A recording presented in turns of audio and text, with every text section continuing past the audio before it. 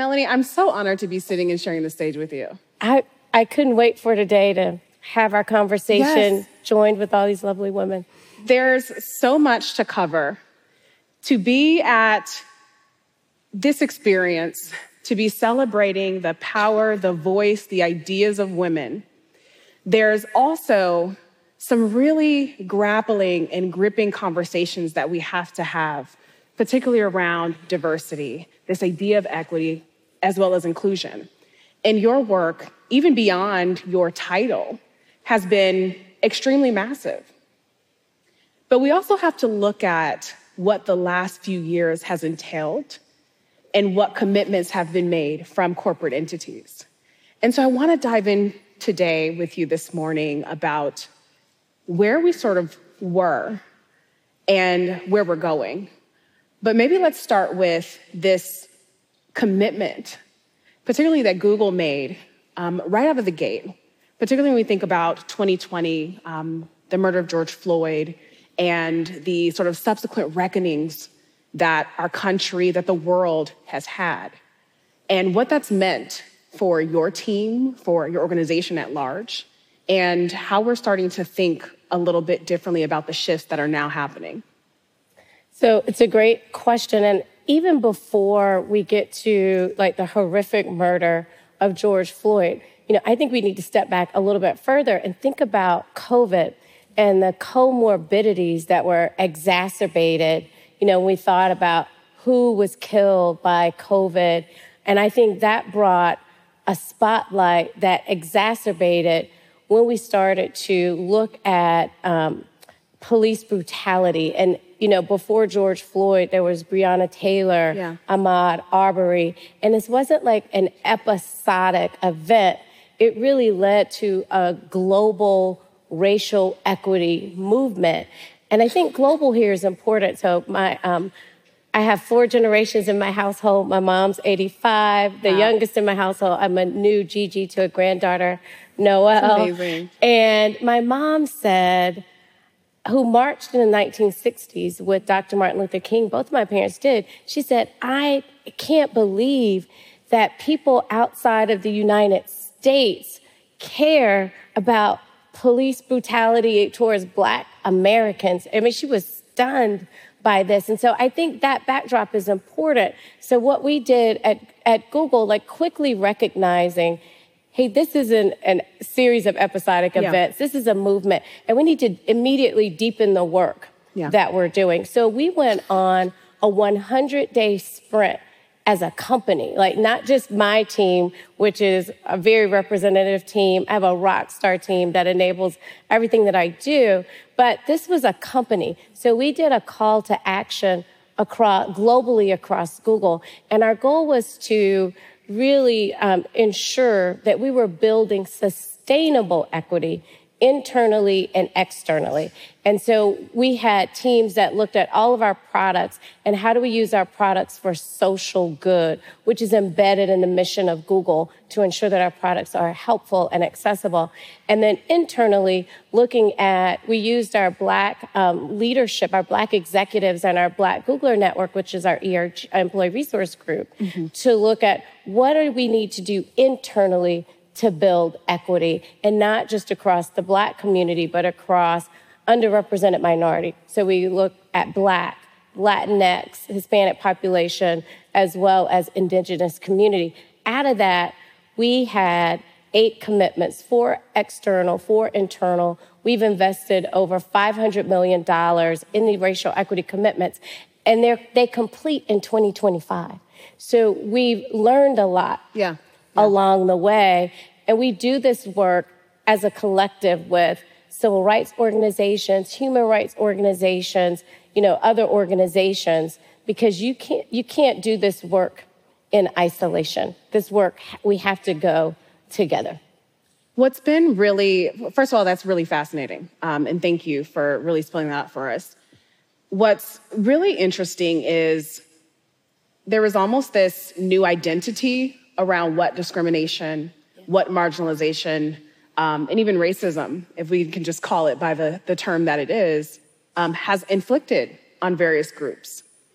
And it is sometimes a challenge to think that it took a series of very catastrophic events, including a tremendous public health crisis, to get to a place where our ears were open, right? And even when I think about the nature of the partnerships that you all have had, particularly when it comes to HBCUs, which you are an alum. Proud Hampton University any HBCUs?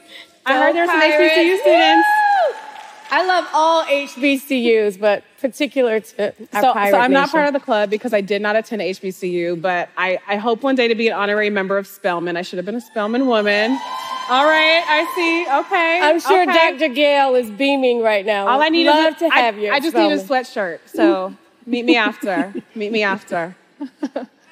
But there's some unique partnerships that are expanding beyond just social justice initiatives and even stepping into an area of education. Yes. And very unique partnerships, particularly around the future of work, which when we think about inequalities, when we talk about the racial wealth gap, when we talk about who gets to build the future, who gets to imagine a future, a lot of times when we think about the folks who are left out, that is women, that is other marginalized folks of color, who don't necessarily get access in the same way that some of our counterparts do.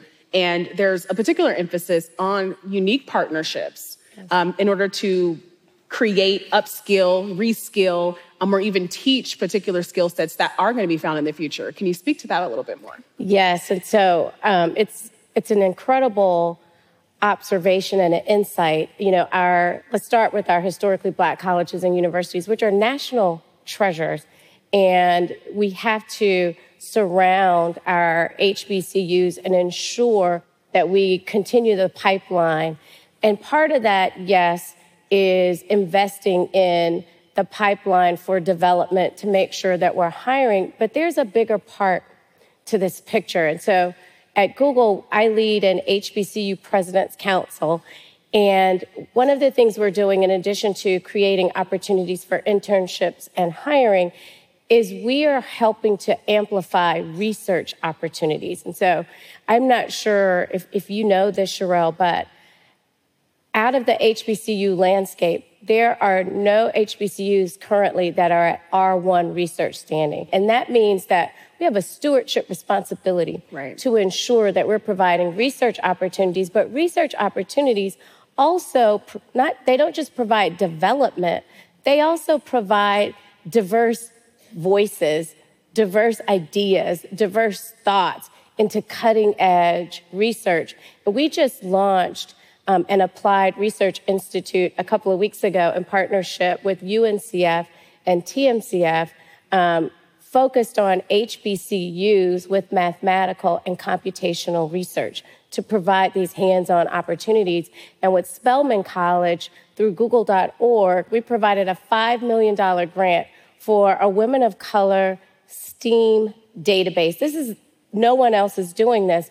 And so Google developers, other HBCUs are partnering hand in hand with Spelman to create this database.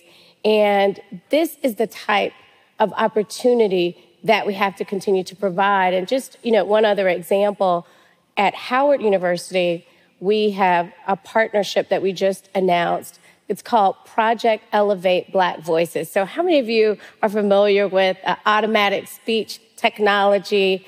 And I don't know about you, sometimes I use it and it doesn't recognize my voice. And so Google's research, as well as external research, has determined and validated that it doesn't universally recognize all voices. So Howard University holds the licensing rights, but they are doing that research to improve the technology.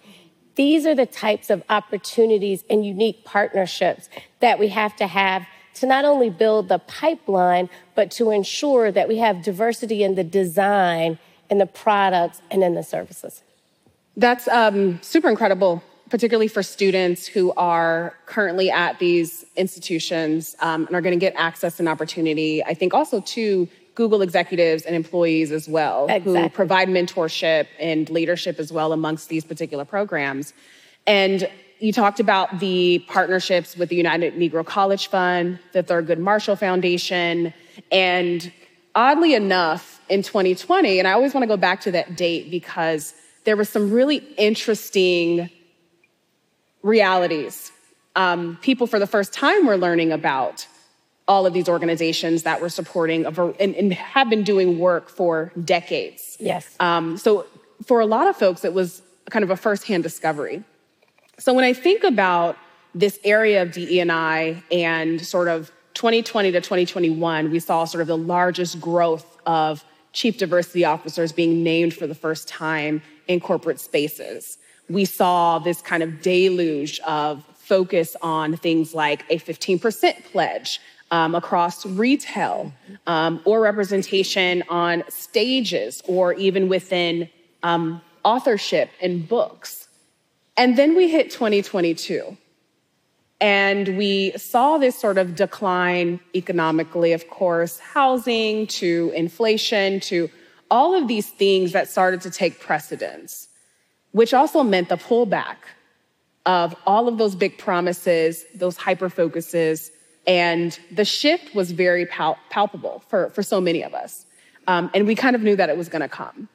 We knew that the focus and the language and almost the hysteria around how do we elevate marginalized voices might take a turn. So we sort of had to think about, okay, if we're gonna have this spotlight for like 12 to 18 months, like how do we like rush out and get it done? What's fascinating is you talk about these pillars, these 8 pillars, and these goals that are gonna be accomplished by 2025, which is absolutely fascinating. And so I want to get an understanding of why has this work stayed the course? And where are we going? Because I hear of these amazing initiatives and opportunities. I hear of the dedication. You're one of the few remaining chief diversity officers, unfortunately, that's really heading a major company. But I think that many of us might be concerned about, is this a fad? Are we gonna have to change language now? We're only talking about ESG now? We're only talking about terms in a certain kind of way because now all of the language we learned in the last 2 years is somehow deemed offensive? So maybe you can paint a picture of hope in some cases. I was just thinking that. So let me interject with some hope. Yeah. So what we're seeing today, I don't lose heart. I do have hope. I mean, my parents, I told you, marched in the 1960s with Dr. Martin Luther King.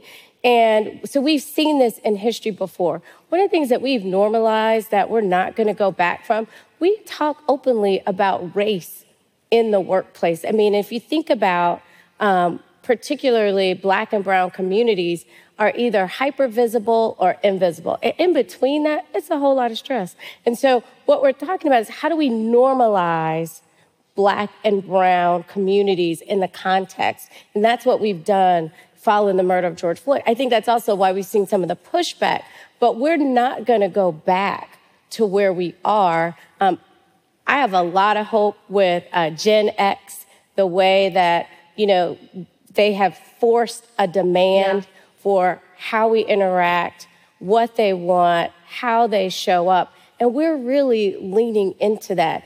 And so I want to make sure that we don't operate out of fear and that we don't retract, that we stand strong.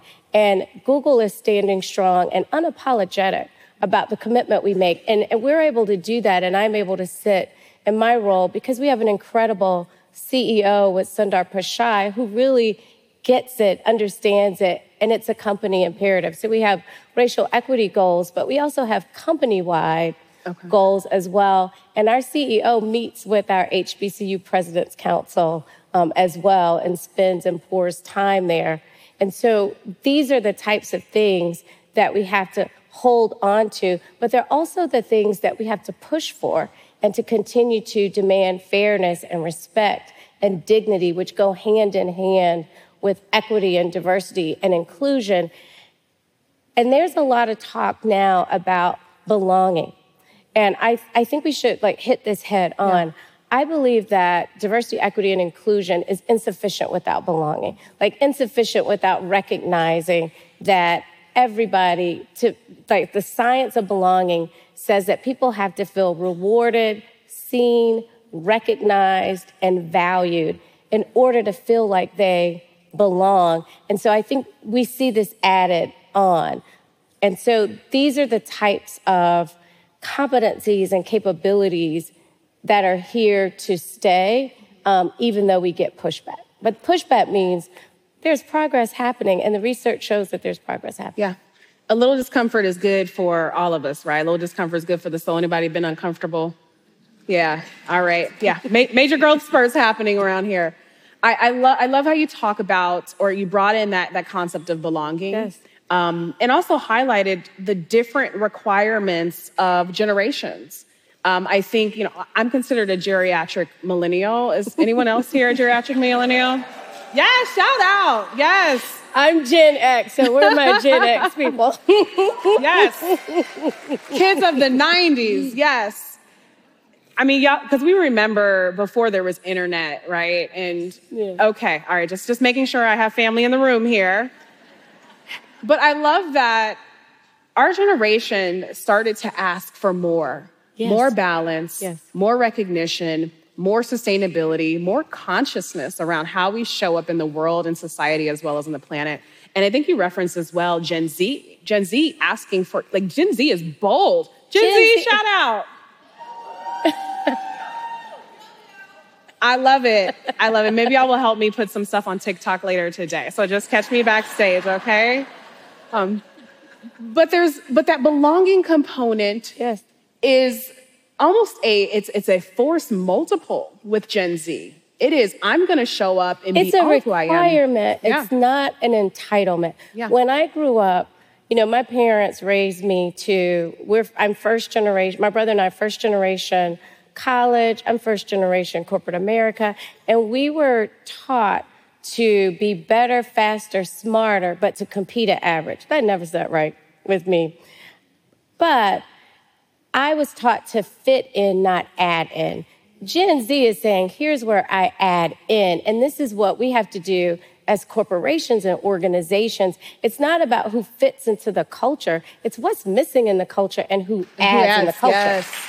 That's an amazing point. Yes. And I love that you talked about the belonging because it's less of the quota of diversity, right? It's more than just I'm a data point that potentially represents something. Much broader than that. It's much so broader than that. I mean, in talking about culture we've trained over 10,000 managers at Google on how to interview for additive skills, not just fitting in, because that's a mindset shift and change management that we have to do on our side, from a corporate America side, to ensure that we're taking full advantage of this incredible talent that's in the world. And so just as a closing, what is your advice to other leaders that are struggling to figure out how do we create this new culture? How do we still prioritize what diversity looks like, what belonging looks like, and continue to even just measure the progress as we go along? My advice is to recognize what we're talking about are universal solutions that are common to humanity, but we have to recognize that there are communities within the universe that are situated differently and require different treatment to take full advantage. This is a basic right and a basic privilege. And if we could all, as leaders, stand and take stock of that and lift as we climb and ensure we're bringing everybody along, we will reach the culture that we aspire to. That's incredible. Yes, thank you. Well, we see why you are such an amazing boss. Thank you. We get to witness it live. This is incredible.